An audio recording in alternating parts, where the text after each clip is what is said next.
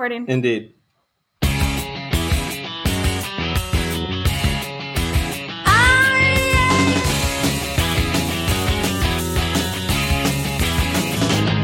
Hey everybody, welcome back to Pack Your Mics, the tech support podcast from the creators of Read It and Weep. It's been a long morning getting this call going, but it seems to be working, so we're just going to go right now.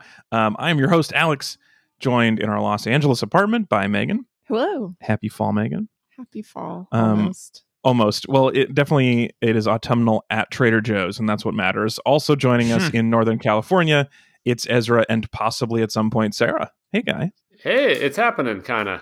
Nice. Also joining us from Brooklyn, it's Chris and maybe eventually Tanya. Yeah, here for now. Hold it down. Hold down that fort. And then also in Los Angeles, also enjoying the Trader Joe's Halloween snacks, perhaps, new Sarah and Kyle. The ACs have been adjusted to fall levels of cool.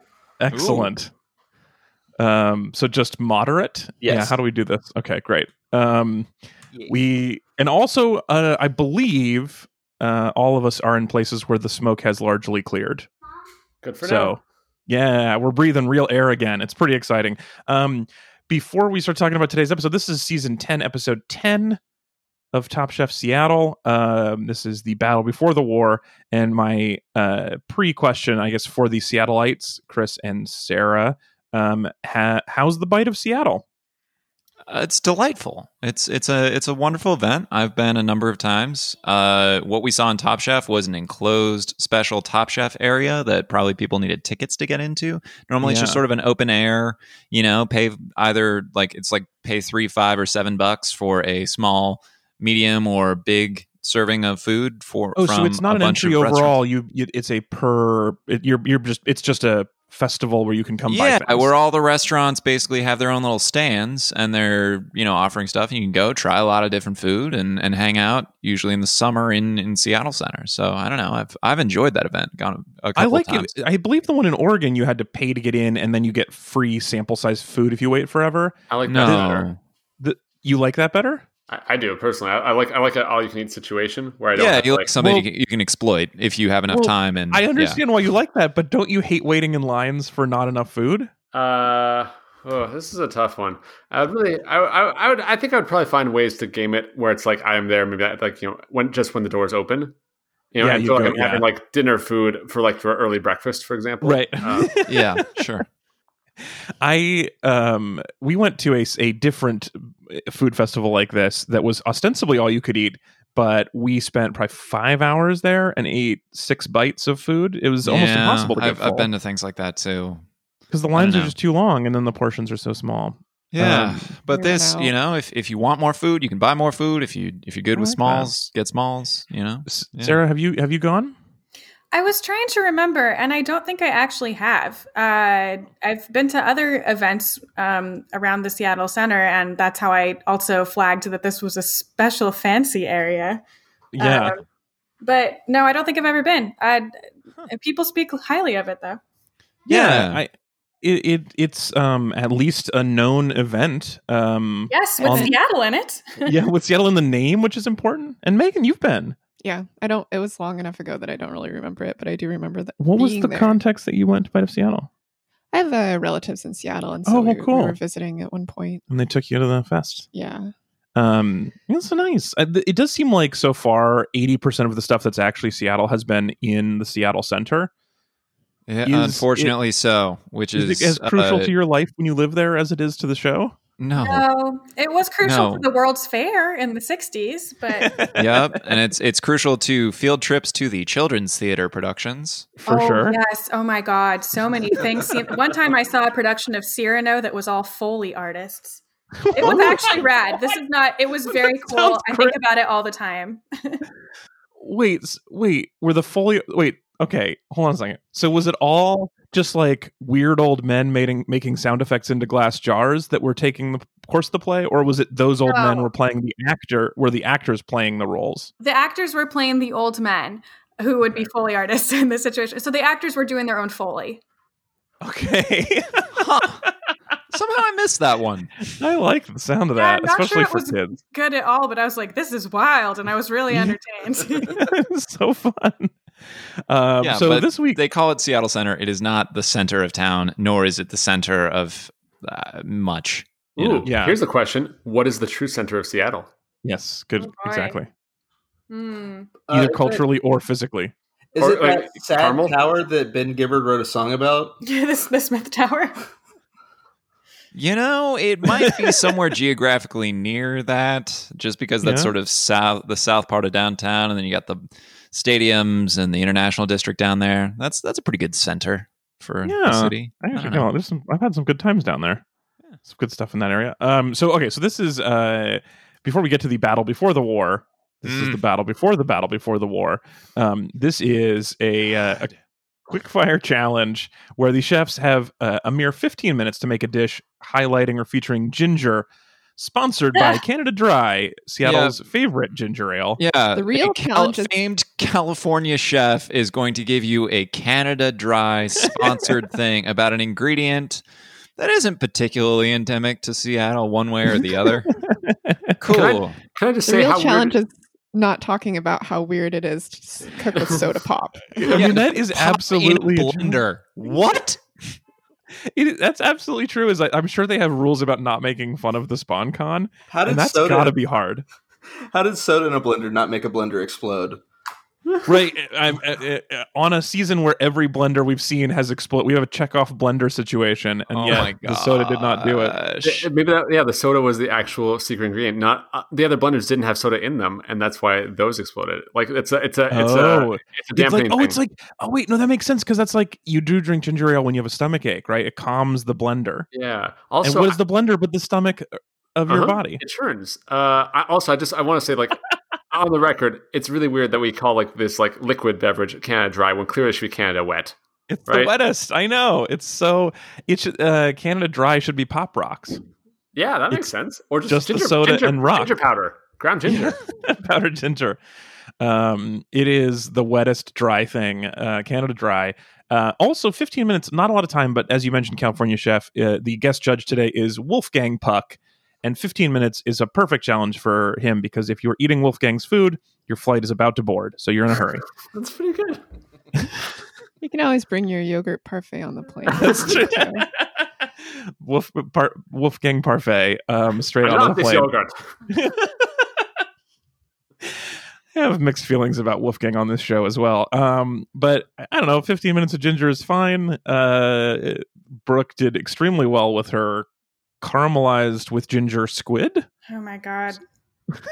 I hate ginger so much. This episode made me ill. Do you really? Wow. I do. I'm a straight freak. Fascinating. I respect that.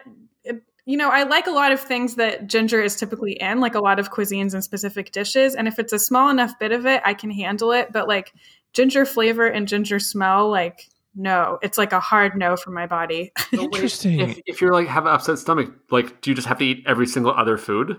Because what do you do I just on a do plane? saltines. Oh, that's pretty solid. Sprite. The real Canada Dry. Mint can be quite good. Yeah, Mint, nice. yeah. It's like there's, but ginger is like I have the same feeling towards ginger that I do is towards like cilantro and anything in the fennel family. I was just going to say, I'm sort of jealous actually of people who have that cilantro problem because if you don't like cilantro, you get to like talk about how it's genetic. But if you just don't like ginger, people are just going to be mean to you. Maybe that's connected to the same gene. Yeah. I think it should be. I think we should, whenever you don't like anything, you should say it's genetic and let people try to disprove that. That seems like an abuse of cilantro privilege. I'm in the middle on ginger. I like things that have ginger in them. I like Canada Dry because it doesn't taste particularly like ginger, but the new ginger ales where they like we're going to really punch your ramp up the throat ginger. with ginger. I can't handle it. We Can I had a give you- ginger ale recently that had chili. Was it chili flakes in it? Yeah, it was pretty come on. It was okay. Yeah, I don't know. It sounds like the opposite of refreshing. Burning? I would like to be less refreshed than when I started this beverage. Burn freshing. Yeah, burn fresh. Yeah. Kill your thirst with fire. I've got a hot ginger ale recommendation. Can't If wait. anyone has access to Boylan's sodas, Yeah. Oh, yeah. The Boylan's ginger ale is another level. Like it's very good. I mean, I do feel like soda has gotten better. I feel like the fact that people are like making interesting sodas now is great, but I feel like ginger's the one where it's like cool down a little bit. Also, sometimes cola, where they're like, we wanted this to taste like rose water. That's not what I was looking for. Also good. So Brooke did extremely well. She won immunity, which is way too late, but it's Brooke, so I don't mind. Also, Stefan snuck into the top 3, and Lizzie, who made watermelon ginger soup with fresh mint, which is not soup. That's a smoothie. That's a smoothie. Hold on.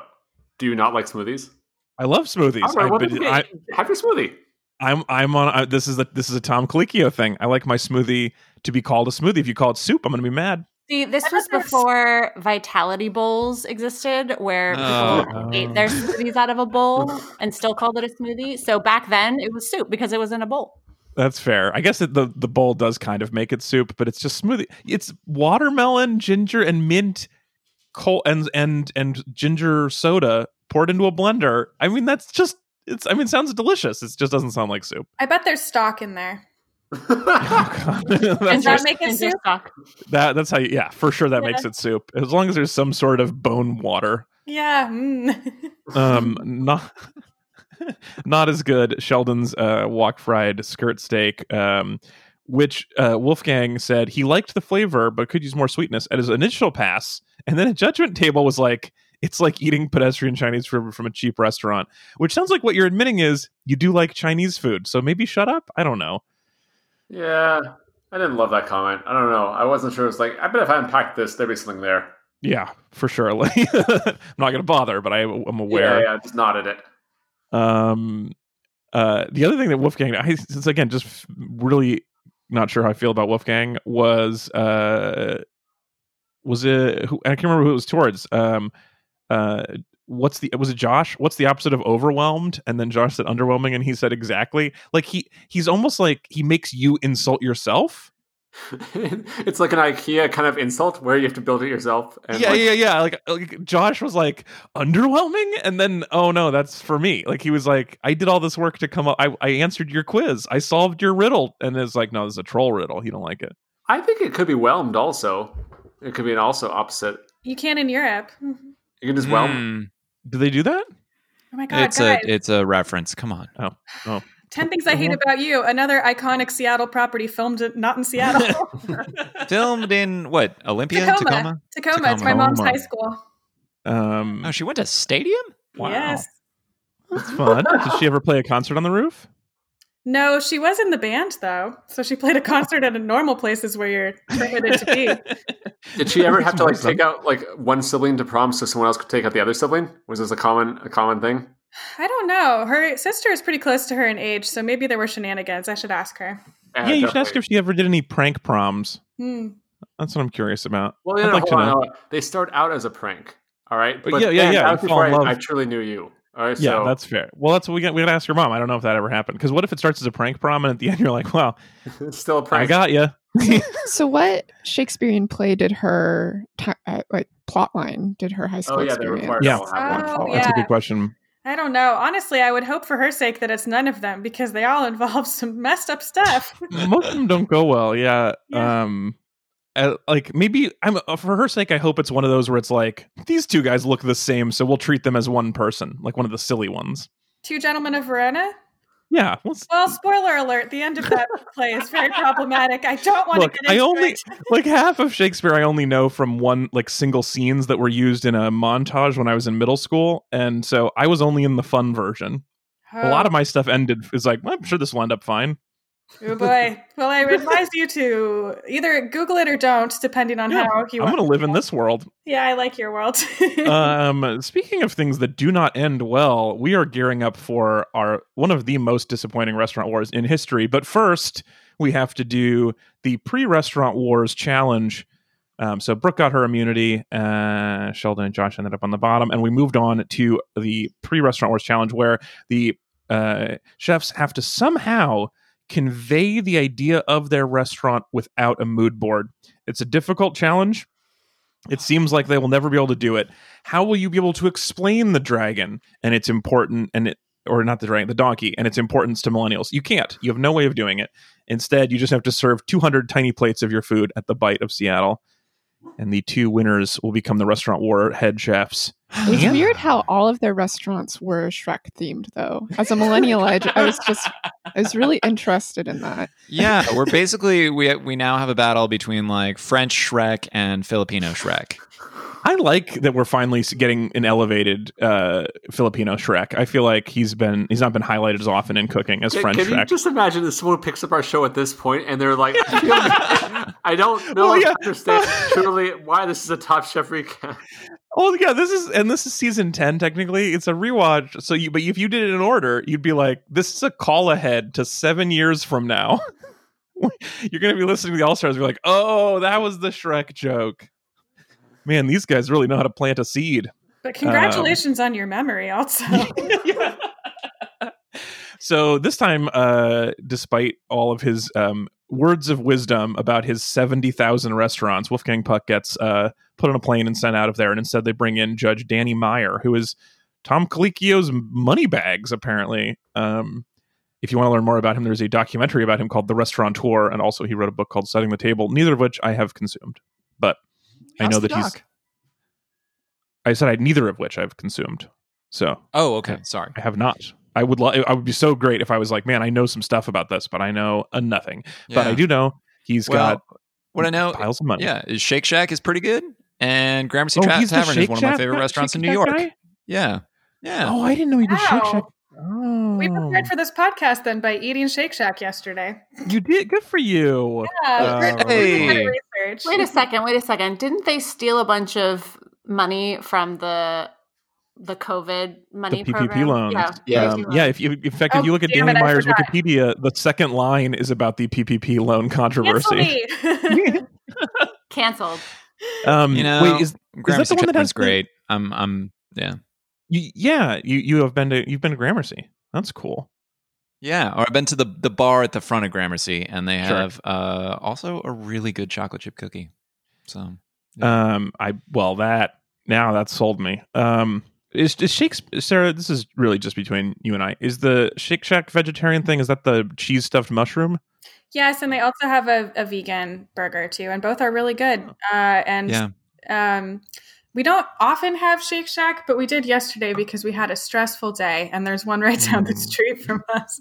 You deserved it. They're really great. There's better places to support out there, undoubtedly, during this time. But their veggie options are perfectly disgusting and greasy in the way that you want when you really want like fast food. And as a vegetarian, it's hard to replicate that feeling. It is hard to find the feeling of being a little bit mistaken after your meal. Yeah, I couldn't move for 40 minutes. You have that cheese stuffed mushroom and a concrete, and you're done. I had a milkshake. I was like, "Who am I? I am in my 30s. I cannot process dairy."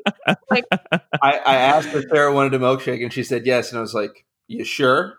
Yeah. I did not bully you into this. I just said, "Do you want one?" It was definitely. an unforced error, and I really regretted it. But you know what? Thank you to everyone who brought us that experience yesterday. Yeah, thank you for all the fine people at Shake Shack for giving us the opportunity for an own goal on a Saturday afternoon. So Danny's going to be judging these restaurant concepts / dishes. What do you guys think of the, like, this is actually pretty similar to the All-Star season we just watched, except for the mood board. But do you like the pre-Restaurant Wars created dish? How do you like that concept setup? I liked it more in the All-Star season because I'd like to see a full dish rather than a taster portion. I'd rather have a restaurant experience, a restaurant style like dish, as opposed to something that's just sort of like flavors that evoke the restaurant. Yeah, if you're not going to be serving this in a high school gymnasium, it's really takes away from the experience to have to do it that way. Mm-hmm.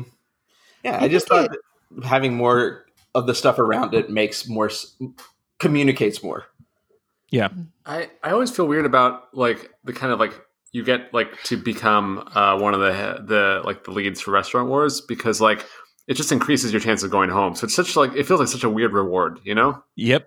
It is weird, but it also sort of makes the executive chef role make more sense if you're the one who came up with That's the so restaurant. true. That's a good point, because often, my first instinct was to say, no, this is horrible, just get to Restaurant Wars. But you're right. It adds more logic and sort of this person's the team leader because, Yeah, it's both. It's like their vision of the restaurant, and also there's a sense of they've earned it because they won the challenge. It's not just like, look, I'll be executive chef, and then everyone's like, fine, whatever, you can go home. But like, this is like, oh, we have to give you a little bit more executive respect. Mm-hmm. What did you guys think of some of these? So let's talk about some of the concepts that we could have gotten that we did not. So the first one that you guys also didn't want to immediately run to a German Thai restaurant? Let's start with German Thai, where we got the talking head from Stefan, where he's like, the key to a restaurant is to never lock yourself into a predictable menu. It should just be called like restaurant, because if you call it a pizza place, you're stuck making pizza. What an insightful gentleman that he knows he might not want to make pizza next week, so why put that in the name? I think he just doesn't want to be in charge next week, and he did a good job of that. That is very true. I mean, it's funny because he said that thing to Tom where he'd been sloppy seconds all the time, which has three important things. One, extremely disgusting way to say that, sir. Number two, factually inaccurate. You've only been number two, I think, once, maybe twice before this. It's not even close. And three, the fact that he thinks that he has been near the top all the time, when in fact, he has been the most middling chef possibly in the history of this show. This season, he is skating. This is a senioritis chef this whole season. Yes. He's taking like tennis and guitar and nothing else. That is how he is passing this time. Well, it's also this guy who thinks like, I'm going to cook the same types of things that I did when I was on five years ago, and it's going to be just as good. And he doesn't seem to understand why these young adventure chefs, Brooke and Kristen, are beating him every time when he's just as good, if not better, because he did good a while ago. I mean, also, like, he was pretty mediocre for the, like, just, it was a like a sort of a relative success on his season. Like, not that he was like an absolute, like, great. And also, they definitely should design like a tennis guitar. So he would only have to take one to class. Oh, so when you like do well at tennis and you pretend to play the guitar, you're playing. It would an actual actually guitar. make music. Yeah. We just have the middle five strings would actually be guitar strings. You're on board. That's an option. Good plan. But yeah, I mean, Stefan is clearly. I mean, he's reusing his weird frozen lollipops from the finale of his prior appearance. Like he's just sort of. Yeah, which they did not like. He's like, though, are these the same? And he said different sticks. That's kind of funny. What? Yeah, but Bangkok via Munich is not a sales pitch I understand particularly. Also, Tom, when they were eating it, said something along the lines of, "Oh yeah, like Bangkok via Munich. Yeah, I get that. Great concept." And then he like breezed on to something else. But I was like, no, Tom, you can't just act as if this is a thing that is like great. What a great obvious idea we all had. I can't imagine what that food would taste like. Like, I think you can make a case for any type of fusion if the food is good, right? But like, I just couldn't actually imagine what this food. I guess if the concept is like, you just dump a pile of sauerkraut on your papaya salad, and it's got like this pickled vegetable and pickled vegetable. Honestly, okay. I mean, I guess cabbage could be a through line somewhere in there. I don't know, but like. But also, is like lobster bisque? I could be wrong. Sounds very French in the name. Yep. Yeah. Where are you getting lobsters in Germany? It's same place you get them in France, my dude. The ocean. Well, does Germany from a plane? Yeah, north. They have a northern coast. Yeah, absolutely. Okay, I assume. Yeah, that's one of those where I'm like, I just think of it in the center. Maps of Europe are hard to imagine. We can all agree on that. I also would say though, I would eat German Thai fusion before I would go to a restaurant whose theme is entirely raw. Oh my God! For the ladies of Beverly Hills.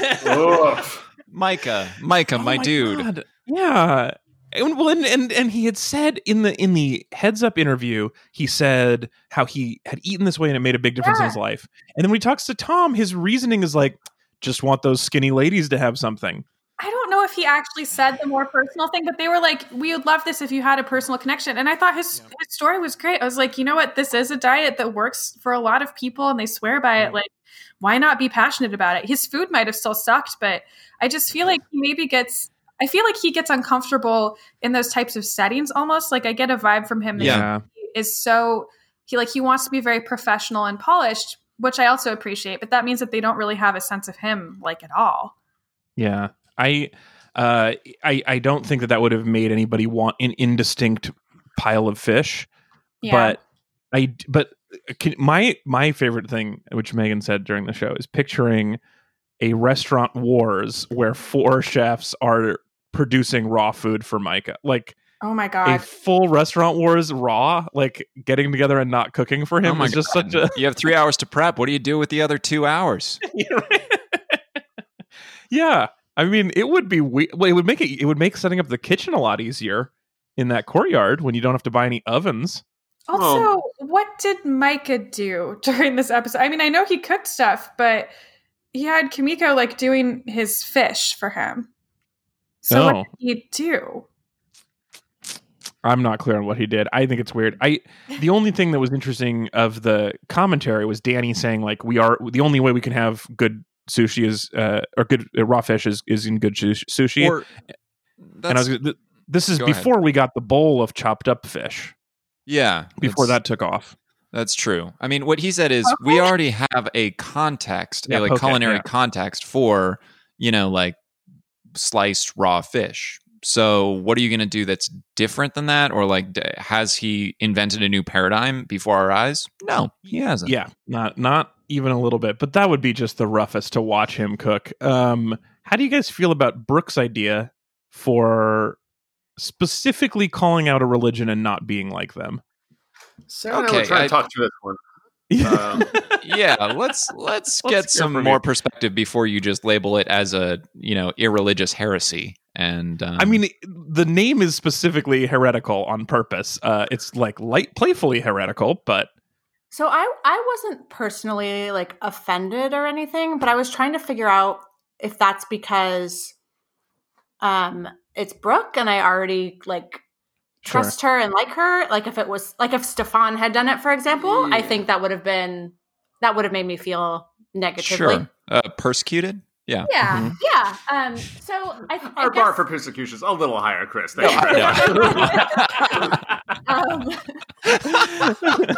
yeah, when it first happened, I just kind of was going with the flow and like, oh, all right, that's kind of a fun. Like I would eat there, but then I was like, okay, she's not Jewish. If it weren't someone I liked, I thought she wasn't. In all of our Googlings, I don't think we turned up anything that indicated. Here's the thing. I mean, I don't know what this means. Maybe I need to do some self-reflection. But if she was Jewish, then I would 100% be like, yeah, that's great. I'm totally fine. Yeah, it'd be hilarious if she was Jewish, for sure. I think that would be a big swing. So it would be a big difference. I mean, I guess I was setting it up a little aggressively on purpose, but I don't know that it didn't seem like anybody was super upset about it, but it is just the more you think about it, the weirder it is that your one thing is doing stuff that bothers a specific religious group. Like if her restaurant was called like, hey, we hate Catholics, and then it was like on Fridays it's only meat, like that would be weird, right? Yeah. Is there anything to say to the fact that like,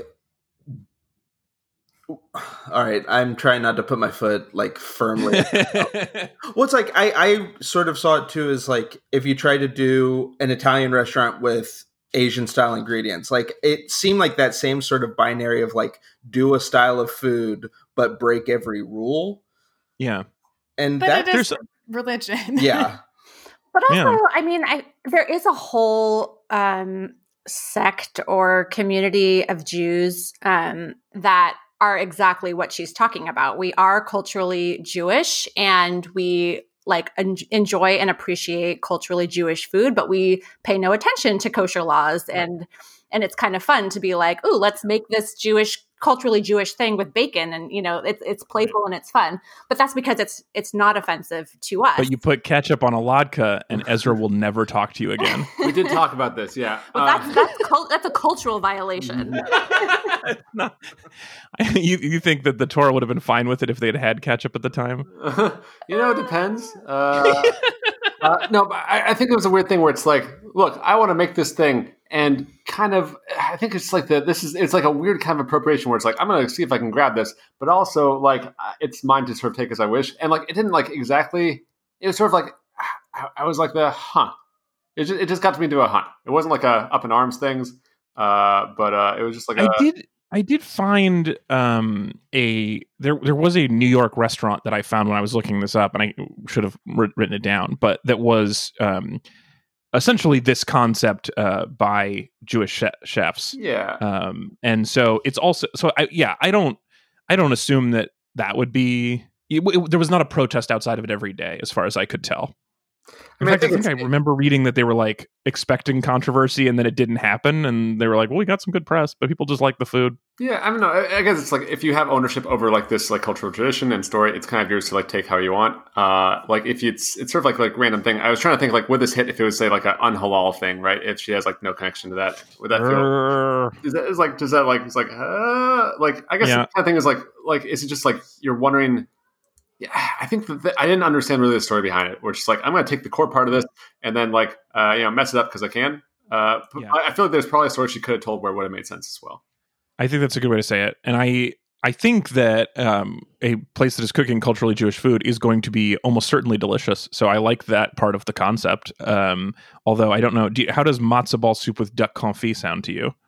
Probably, if you like duck, I think that would probably be very good. Yeah, I mean, like, there's not I mean, like, so the main part of to bind matzo balls would be like a chicken fat schmaltz, and like you could have, okay, and so like you could just swapping out a different like poultry fat.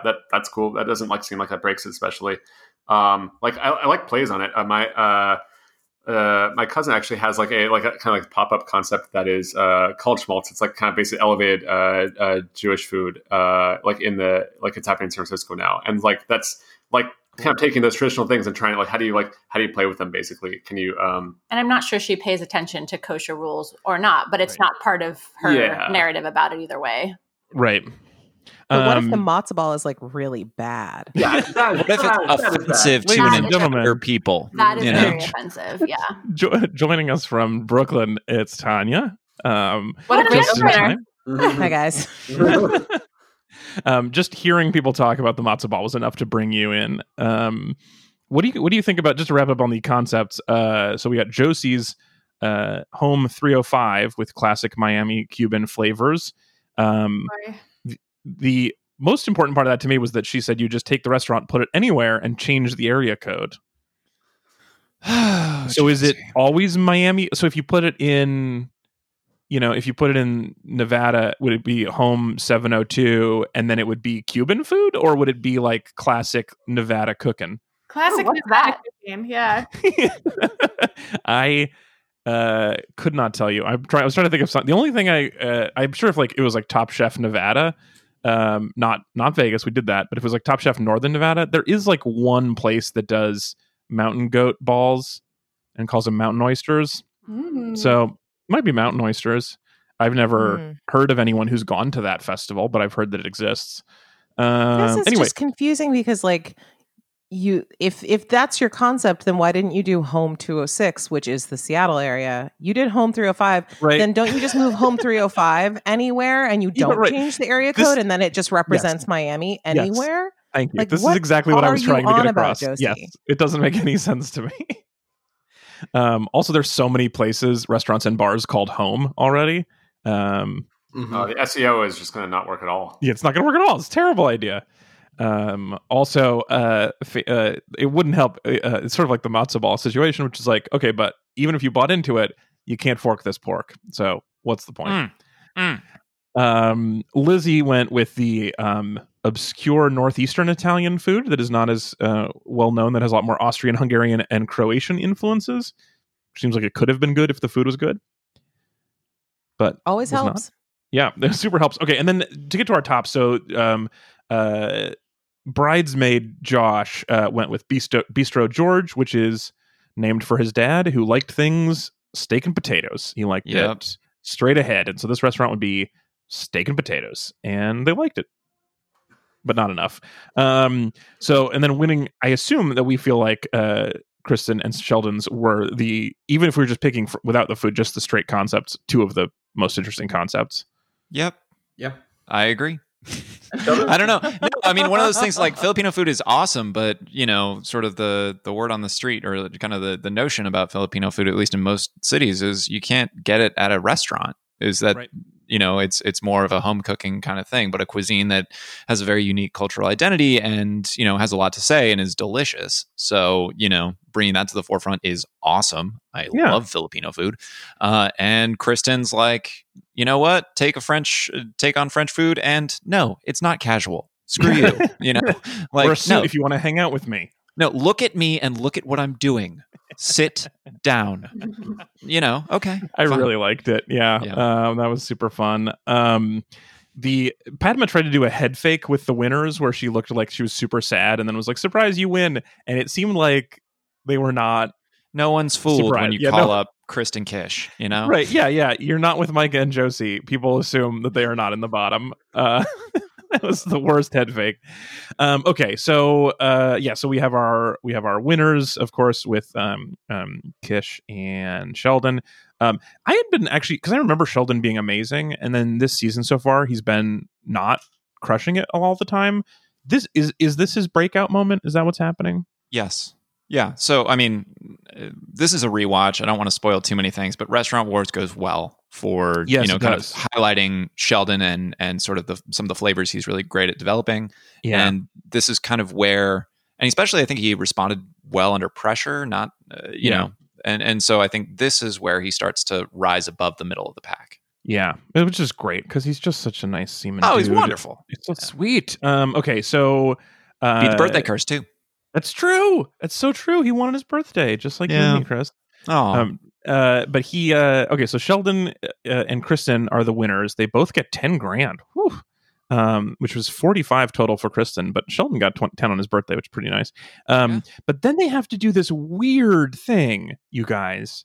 Oh boy, where they have to pick their teams not knowing who's being eliminated. So one of them, for no particular reason, gets 2 chefs instead of 3.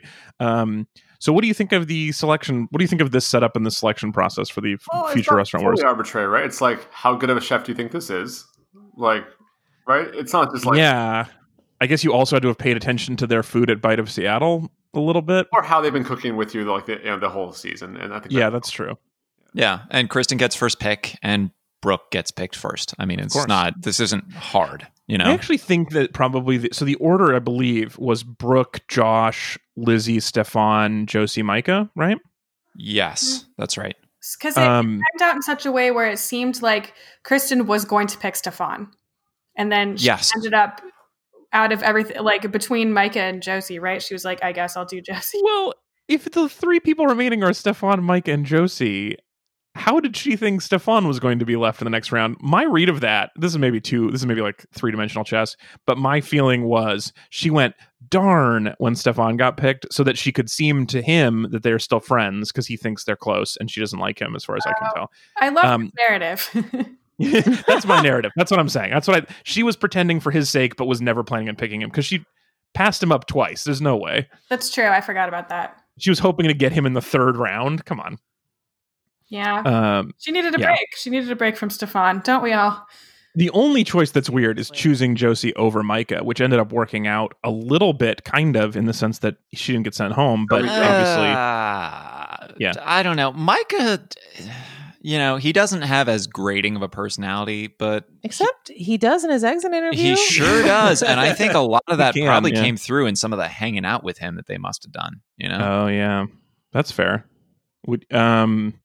Yeah, I mean, Brooke and Lizzie would be my top 2 picks for sure. So I feel like it's only just the weirder knowing how the next episode goes because it really shows the power of Josie as an anchor to drag you down. Yes. Why are they doing a 7-person Restaurant Wars anyway? It's a great question. Why did they set it up this way? It's really weird. It is a weird choice. I totally agree. Does this have something to do with like the cursed lunch challenge where wasn't there?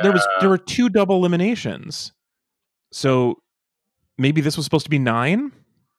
No, it wasn't. I mean, they plan it out. They plan out when Restaurant Wars based on the number of contestants. So it's not, This was somehow on purpose? This was somehow on purpose. No and yet way. again, why this feels like such a weird, bad season of Top Chef. Such a weird, bad season of Top Chef. They have to build their kitchen outside. Like, it's punishing. Yeah.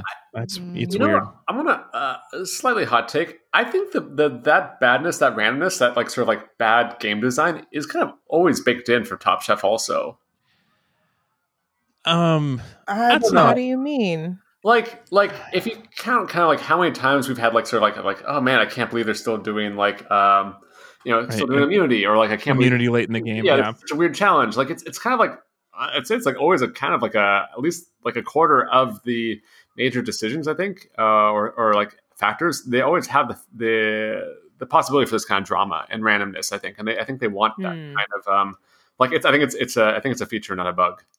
So next season is the Nicholas disaster, right? Yeah.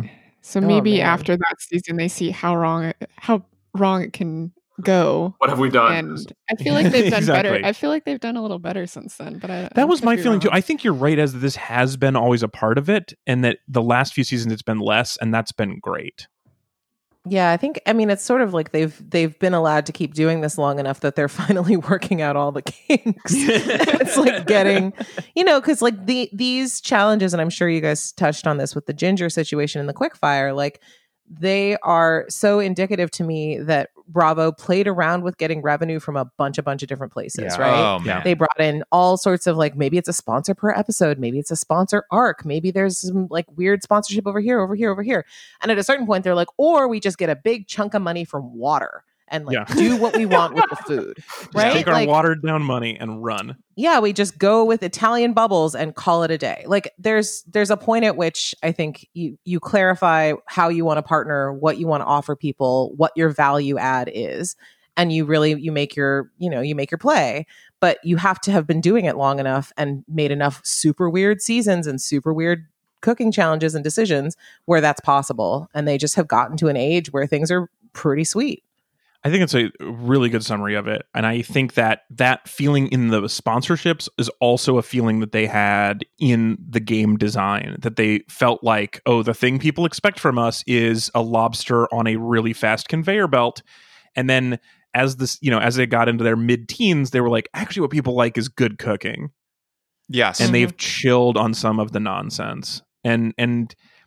But I do agree with what you're saying, is that this has been part of the show for longer than we want to admit. That like if you were to take the time, you could do a supercut of our 7 seasons of this show where we're complaining about some element of randomness or some terrible personalities that are outshining our good personalities that we want to actually see.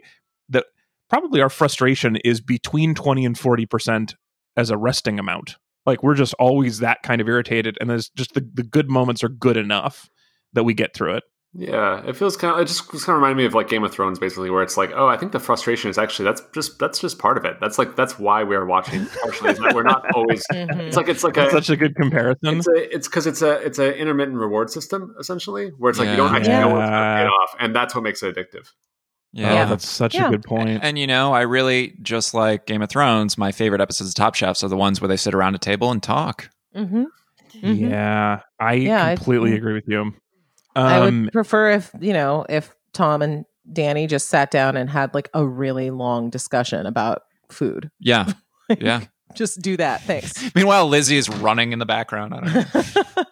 I mean, I think if you were to even just like look back at the winners of the show, I would say maybe 60% are disappointments. Like this is one of the rare seasons where things go well, but especially you mentioned Nicholas, and I was thinking about Nicholas earlier.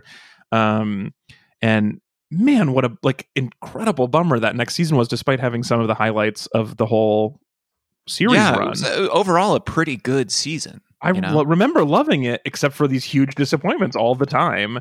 And yeah, just like looking back at winners, there's so many bad winners too. Yeah, I mean, it's just, I think it's kind of, though, like a lot of the reality stuff. It's like, okay, so the show itself is generally unfair. I think like has that flex in it. I think life afterwards is more or less fair. Yeah, we're gonna. I appreciate you bringing that up. I'm gonna talk a little more about that in a bit. So let me put that on hold quickly.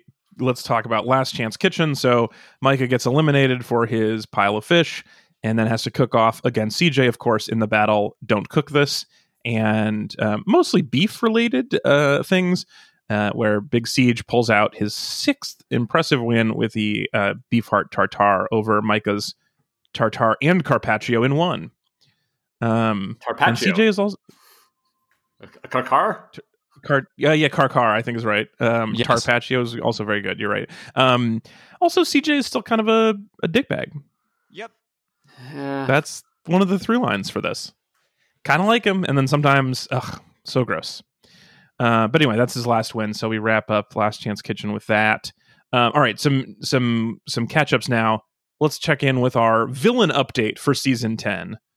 Dun, so I mentioned Stefan's sloppy seconds, which was gross and a lie. Also, I think of note Stefan talking about his sous chef's butt. And then Josie is mostly just like slow and a little annoying. But I have another possibility for you that I want to put out here and tell me if you think you can check for this later, maybe when you're paying attention. I think that the elves are adding her laugh in places where she did not laugh. I think they're putting extra laughs, robot Josie laughs from the future, ADR. They're ADRing laugh because every time the camera shows her face, even if she's not laughing, it cuts away every time you hear her laugh. And I think it's like a musical sting they're using Wilhelm for her. Scream, basically. Yes, I feel like they're doing that with her. It's a very interesting theory. I thought here up until now that they were cutting away to show not her laugh, but everyone's reaction to her laugh. Yeah, there's definitely some of that too. I feel like the elves just know what's going to happen in episode 11, and so they're building us up to hate Josie before it happens. That's my new theory. Yes, yeah, Yeah, it's so tough because I don't know what you do when your like I'm excited voice is just so grating. Like what happens? Or like, and I mean, or the reality, which is of course everyone's deepest fear, is that we're all wrestling with some version of this and we just don't know it. Yeah, like our own voices being grating. Oh yeah, man. Oh man, for sure. I definitely have an annoying laugh. I get emails about it from the podcast all the time. People email you to tell you your laugh is annoying? Were these people raised in a barn? Why are they doing this? Mostly my dad. I guess being raised in a barn is not bad. Also, that's mean. What? That's not good parenting. No, he just thinks I laugh too close to the microphone. All right. So is it like a constructive note that's just become a put down in your heart? Is that? Yes, exactly. Okay. That's exactly well said. But I have had other people mention it before that I laugh too much. Not that it's a specifically annoying sound, but that me doing it is annoying. But I don't think I've ever laughed when I didn't think something was funny. So there's that. Sure. I mean, there's the part where you want to laugh at your own joke and then you just turn red and swallow a lot of air instead. I don't know if everyone's out here doing that, but that's definitely me. I'm familiar. Yeah, I mean, I definitely think there's some truth to that. Is that like I'm afraid that like if I was on Top Chef, what thing would they decide was annoying about me and then play clips of? It'd be terrible. Yeah. Yeah. I don't know. I guess that's where I devolve to whenever we talk about Josie's annoying like personal theatrics. I'm just like, oh God, but like, aren't we all doing something? The big thing with Josie for me is that was the Micah barking up the wrong tree thing or whatever from 2 episodes ago, where he was like, we don't have to call each other butthead. And then she unloaded on him in a way that seemed really unfair. That was the time where I was like, that she's like being mean in an unjustified way. And it makes more sense to be mad at her. The laugh is just like, sorry, some people's laughs suck. And that's just how you're born. Yeah. It's really her like excited yelling voice that drives me over the edge. That's the thing that like, I cannot abide. And it came out a lot this episode. And then also just like knowing the future, it doesn't help. Yes. Also not getting your food done is very frustrating. Like this is a timed show and you have people waiting in line, give them your food. Well, and then when your strategy to like distract from the fact that your food isn't done is to laugh and yell, it's just, it's bad on bad. Oh man. Yeah. Stefan's still, I think, a worse person. Yes. I think is my villain update. The butt comment really bummed me out. Butt comment, yeah, all of it. Yeah, the same thing CJ did in his thing. It's like, just when you're talking to a TV camera, Don't talk about butts. It's so How hard is this? It's so easy. Were you born in a barn? Butt. Yeah, I think people in barns are probably just fine. This is some internalized Jesus prejudice against rural life that I shouldn't have brought to the podcast, and I do apologize. Yeah, he was allegedly born in a barn. But what if it was like a Best Western barn brand hotel? It was like barn, but it's like capital B, and there's exactly a trademark on it. Translations over the years, they're so messy, you know? It's the barn of the patriarchy that we all need to burn down. It's so easy to not talk about butts. I feel like, and I have not done a ton of TV, but I have managed to never bring up butts. You have not been so tempted that you were like wavering on the cliff of butt talking. Every time I'm tempted, it's the first thing that happens. You shine a camera on me, and my brain goes, mention someone's butt, and then I don't. That's the key. That's the difference between me and Stefan. Yeah, I just bottle it up inside, get home, take a pillow, and then just scream about butts into the pillow. And then the pillow is like, tell me about it. I've been sat on my whole life. Anyway. Yeah, I'm all about the butts. It's butt talk for the pillows. Pillow butt talk. I appreciate that you yell into a butt pillow about butts, and you don't like go with like a face pillow. No, it doesn't understand. You think my normal like face pillow? You think my face pillow knows anything about what a butt is? They don't have eyes. Such a good point. All right. And then lastly, in our mini segments, from Tall to Trenta, Seattle people, how Seattle was this episode? Well, I saw Danny Meyer all the time around Seattle, so that made a lot of sense. Yeah, famed Seattle restaurateur Danny Meyer, paired with Northwest cuisine chef Wolfgang Puck. I mean, it's just hit after hit. Yep. The judging continues to be a little bit chaotic, but I will say I'm going to give this a grande because they had Night of Seattle full of people from other Seattle restaurants that were not featured this season. And they went to Wajimaya. They did. They finally went to Wajimaya. Yeah, that's right. Yeah, and they sprayed Blender on one of the Canlis brothers, and I enjoyed it. Yeah, they ruined his sweater. Dry clean only. That was very funny. He took it well. He was like, "Oh, this have people spray with things all the time." I guess everywhere I go. What do you want to do? Kitchens, you know? I bet he was furious. I would be furious if I was him. But he beautifully for the camp. You know, he knew it was a mistake. He handled it well. Then I bet he went off screen and was just like, rah. Well, yeah, because you're out and about running an errand. You can't like go home and change your suit because it's covered in soup. It's covered in bisque. You're covered in bisque, and you're like, I can't tell. Is this German or Thai? What do I even do with it? Yeah. He had the energy of like someone on Succession who would like laugh it off, and then 15 minutes later, like have a bodyguard go like financially ruin Stefan. Like a Tom sort of energy. Like, yeah. Absolutely. Yeah. No, it's no problem, buddy. No problem. Have his restaurant closed. Yeah, like 6 to 8 people just had their whole lives decimated. I do like that we've had so many exploding blenders. I think there was the chefs in the stew room were talking about the possibility that they have like all the booby trapped blenders. Yes, I enjoy that. All right. Anyone have a blender explode in real life? Has this been a thing anyone's happened? Well, it's hot soup. The thing is they keep putting really hot stuff in blenders, and any cookbook that's like, blend this, it's like, okay, if you put this hot thing in the blender, you're going to die. So just be cautious. Yeah, start slow. Well, and really what you do if you're in, if you have like a blender situation, you take that little middle bit that comes out, you pop it open a bit so there's a vent, and then you cover it with a towel so that there's a vent, but also it's not exploding on you. And then if there's you run the blender. Canless brother, you aim the vent at him. Yeah.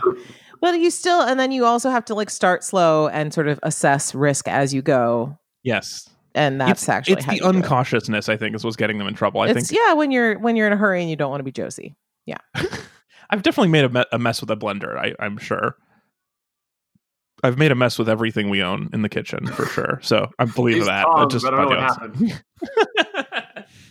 Just a Canless brother, and I throw some spaghetti at him. It's a worry. Okay, so let's jump over now and take a dip into the mailbag.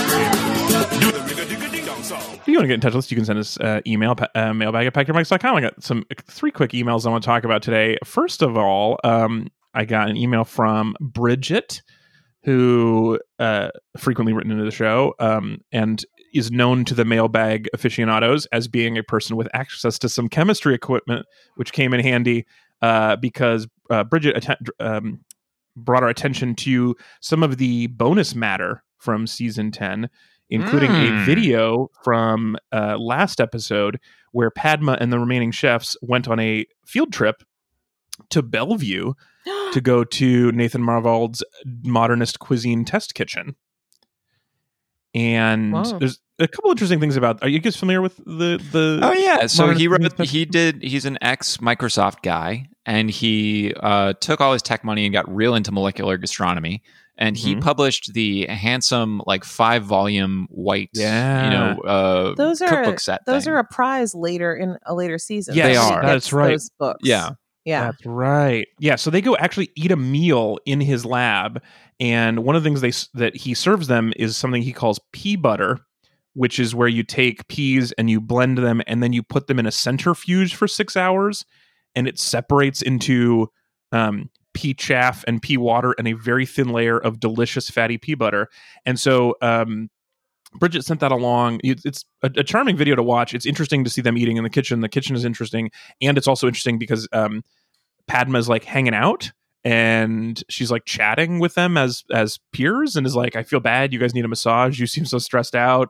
It's very nice. But then also Bridget sent along photos of her using laboratory equipment she had access to make pea butter.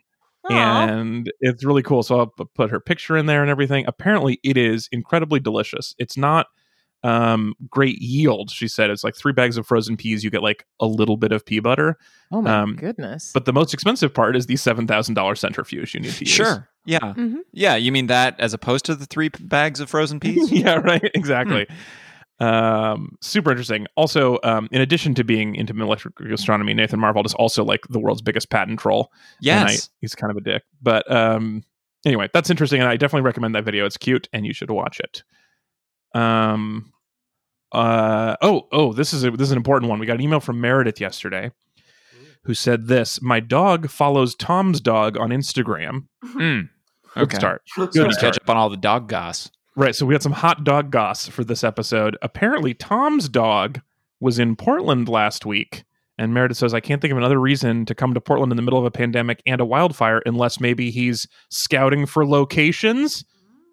Hashtag fingers crossed. Is there a Top Chef Portland in the future based on this Tom's dog gossip? What do you guys think? Oh, boy. Timing could be better, as noted. Truly. I'm excited. Everything aside, as if we can put everything aside, that would be really great. Yeah. Would it be really great? Do we agree with that, Megan? Portland season. Yeah. Wait, why wouldn't it be good? I'm watching how badly they bungle Seattle. Giving them less to work with makes me nervous. Yeah, but they they'll time. Like they're better at it now. Yeah. That's true. I guess just to all of our put downs. They'll learn. But listen, I guess I'm scared from listening to the way you guys are feeling about Seattle being displayed that like I will just be so hurt when Portland is like, we ate a weird donut with cereal, and then the rest of this is New York chefs in a warehouse somewhere. Well, Seattle. Both the show was at a weird time, but Seattle culinarily, kind of was still in a state of becoming, maybe. I don't know. I would argue that that's totally fair. Yeah. I think in some ways it seemed as though Seattle was like quite the place to be, but like when you really look at like where they've come in terms of restaurants now, like they had not yet popped, I don't believe. Yeah. And so Portland now, I worry about that a little bit. Portland, that it's not quite popped yet too. Yeah. That it's actually good and we like it, but it's not where you actually need to be for this. For like a national stage type of thing. Right. I mean, I would love it, but I would also, my heart is so scared. Also, Megan, you had an alternate theory for what Tom's dog was doing. Oh, well, I know that Gregory had posted on Instagram about some organizing he was doing for cooking meals for people who have been displaced by fires and for the firefighters. And so I wasn't sure if maybe Tom had come to help with that, but that would be very cool. We don't have evidence of that from the dogs. I did some looking on Tom's dog. It doesn't post often to Instagram, so it's hard to tell. What exactly the cadence is. Yeah, doing. Yeah. I appreciate that. We'll keep looking at, and then we have one more email this week, which is from you, Kyle. Kyle sent us an email a couple weeks back with an article from the New Yorker about Nina and her childhood and her life after Top Chef and how she's handling the current crisis. And in all honesty, you guys, my dad sent me this article before that, and I didn't read it then either, because New Yorker articles are very long. I don't know if you guys know that about them. They're very long, and I'm shit at reading, so I didn't read it either time. But then my dad sent me another New Yorker Top Chef article yesterday, and so I just set aside 9 hours, and I read both of them, and now I can talk about them. Yeah, so the Nina article is so good. Yeah, I know. Well, I didn't want to bring it up on the show so that I could talk about how I hadn't read it yet, but now I'm like, I can actually, now I want you guys to talk more about it, because I am like, now I'm caught up. Reading is so hard, you guys. You don't acknowledge this, that for some people it's just not as easy. It doesn't come as easy. Who's got that? It's just so much time. I don't want to be insensitive to people who have a hard time reading, but Alex, you're the host of a podcast. There's some things that are sort of expected of you. I mean, reading is something to be plugged into in this modern information economy. I think it only took me 3 weeks to read your article. I did it though. I mean, it took you less than that to watch Emily Blunt as a pony singing. So just priorities, I guess. Oh yeah, I remember when you sent us that. That was weird. Oh yeah, because we were talking about villain songs. That's what that was about. But New Yorker articles are so long. Anyway, the article about Nina is great, and you should definitely check it out. I'll have the links to these in the show notes. But some fun facts from the Nina, some interesting facts from the Nina article just to look out for. Reading about her 2 restaurants in New Orleans was really awesome, because I didn't actually know how well she was doing post Top Chef. But also that happened after Top Chef. That was the thing that was very fascinating. Yeah, is that she had cooked in Miami, and then got on the show, and somehow being on Top Chef made her fall in love with New Orleans. Which, like, I would be shocked if anyone on this season fell in love with Seattle after being on the season. Oh my gosh! I think the Olive 8 is a tool that nobody has used to woo anyone about anything. Oh man, what terrible Portland condo would they put people in? Anyway, she fell in love with New Orleans, and then so she got a ton of restaurant offers from Moneybags' after her Top Chef appearance, and settled on this one in New Orleans. And then in a city that has like so much food tradition and is hard to break into, her restaurant is amazing and people loved it. And so that was that journey. And it actually, the article suggested that getting robbed of winning may have actually helped her more than had she won the season. Right, because it made people want to support her in a way that, if you are perceived as having just won a big mug of money, you might be Which little I don't more think like happened to Stefan, despite him telling us that it did. I feel like her outpouring of getting robbed is much worse than his. Yes, but yeah, it's super duper interesting. It also talks a lot about how TV in comparison to the actual restaurant industry works in giving opportunities to women and chefs of color. And it was a super interesting read. It's the New Yorker. A New Orleans chef navigates disaster. And also, I would like to read an equally long article about how Nicholas Elamy is sad. I want the inverse about how badly he's done since that season. It would make me very happy. I guess something that I think I don't wish. I want him to be sad. No one is happy right now, Alex. I think you just assume. Right, perfect. You don't have to read an article to make, picture whoever you like. They're sad right now. Yeah. Yeah. Well, and I feel like I've read a glut of articles in this time about the realities of running a restaurant normally and how much it's in even sharper relief when you're in this situation we are all in now. And just how financially difficult it is, and how I don't know. On this episode, I was really struck when Wolfgang Puck pointed out that he has 70 restaurants. Jesus Christ! And I was like, that's because your margins are whispers, and the way to make money is to have a bajillion of these things. And like, also in his case, it's because he'll put his name on literally anything. But yeah. Right. That's what I'm saying though, is like, that's how you make money. Like running a restaurant is not going to put you in the black. It just isn't. Yeah. Even if people really, really, really, really, really like your restaurant, like there is a problem at the core of this. And it is that like, this is not a financially feasible game. And I think there's something about like, in a way, the way that we present all these chefs on this show, that's like, the goal is you get a restaurant. And it's like, wait, no, the goal is you get a money bonfire at the end of this? Like, we'll give you $250,000 to start your own personal money bonfire. Like, what? You like, can throw it away. Yeah, it's wild. It's so wild. Game. It is like the farm game. It's exactly like the farm game. Yeah, you work yourself to the bone for no money so that you can continue to work to the bone for no money. And I don't mean to imply, because capitalism is a problem, I don't mean to imply that money is the end of everything, but I do think that there is this weird perception of like fame and riches and comfort will be yours if only you can run a restaurant. And like, that's just not what's going on in any of these people's reality, you know? That's such a good point. It's just, it's something I think about a lot now. So there's that. One of the articles like this that I read about this described it really well, which is like basically you're in a manufacturing industry where you're taking products and manufacturing them into other products, except your products go bad in 24 hours. Mm-hmm. And what people want to buy in terms of products changes every couple weeks. Yeah. It's such a crazy industry to be in. Yeah, and you're beholden to Yelp.com. Oh my God, yeah. I'm mad about it too. That's how I also feel about Yelp.com. Okay, so then taking the clock back further, my dad also sent me a 2008 New Yorker article called Sharper, which is about Bob Kramer, master bladesmith from last week.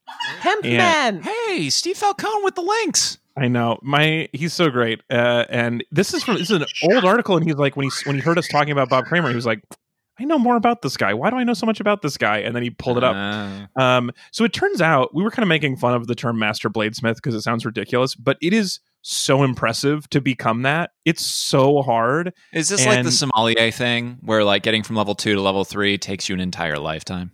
It is like that. And there's a small committee that meets once a year for you to do this test. And the test is insane where it's like you have to bring 5 blades and then they'll choose one of your 5 blades and you have to cut a bunch of really gnarly stuff really fast and then use it to shave your arm hair and then cut. I know they're weird men. And then you have to cut it. What if you don't have arm hair, man? It's maybe you could bring in a model like a barber school, but it has to be a member of your family because there's something about like your blood being at risk. And then they have to like be able to put the knife in a vise and bend it 90 degrees and have it not break and also not bend back. Like it's that thing we all do with knives. Well, so it's not just about the sharpness of the knife; it's also about the way the chemical makeup of the steel you use, because they're all doing their own blacksmithing of their own steel thing. Anyway, if you want 10,000 words about how steel works and how knives sharpen and don't sharpen, and the difference between Japanese knives and American knives, it's very good. So set aside a day and read this article from 2008 about Bob Kramer, master bladesmith. I highly recommend it. I'm just really struck by like to become a master bladesmith, you go through all this test, and then like the final thing is you have to murder your knife by bending it. Yeah, what is it? It's the Latin Kings, right? But if you refuse to murder your knife, then you secretly win because that means you cared about your knife the most. I'm a blade caretaker. I think that they can make more knives. But I guess that's kind of the whole point. Also, there's another like part that's running through this article where he's a handmade knife guy, and then he got this contract with Sur La Table, and basically just was furious about how they did that. Right, and so he's like flying to this factory in Japan where they're hand finishing the knives for Sur La Table for him, and he hates how they're doing it, and is like trying to get them to do this extra work, and they're like, "That's too expensive; it's not worth it." Anyway, this is a very interesting process. So you'll learn way more about the way the edge of steel hones and stands up. Anyway, it's great, really interesting. Right, also, he's an improviser and a circus clown. Of course, he is. That doesn't surprise me one iota. I don't want to become a knife person. You have to now. I feel like this just like that's a window. Sarah, you have to cut off your own arm hair now. With a chef's knife. That's anyway. Yeah, haven't you seen that every professional improviser actually just is missing a patch of arm hair? I have noticed that, but I didn't think it was polite to ask. They're like cyclists where they're like they want to be no air resistance when they're improvising. Yeah, it's funny. Have you ever noticed Have you ever noticed that the worst dinner parties you go to always end with people cutting hemp ropes with knives? It's either that or backlining. Well, oh man. Well, we really do talk about this TV show, don't we? This is the end portion. This is a good time to be off on a tangent. So anyway, those are all in the show notes at packyourmics.com. You can also send us long articles for me to eventually look at by sending it to mailbag at packyourmics.com, as well as on Facebook and Twitter. And that brings us to the end of the show. Thank you so much for listening. We'll be back next week in a more distraught fashion as we talk about the restaurant wars and how that turns out. Join us for that and get your thoughts in on our social and on email. And Chris, bad news. What? Look, we have a model already for what really good raw podcasting is like. Oh. And you haven't added anything to that. But I haven't overcooked anything else. That would have been such a great response. That's such a good... Anyway, Chris, get out of here. Pack your mic, stay home. Go kill your thirst with fire or something. We're going to be back later. Thanks so much for everybody for listening. Okay, say goodbye to people. Bye, Sarah and Kyle. Thanks for hanging out. Bye. For fighting through our tech problems and making it work. Thanks for joining us, Chris and Tanya. What a fun surprise. Yeah. Woohoo, hello. Goodbye.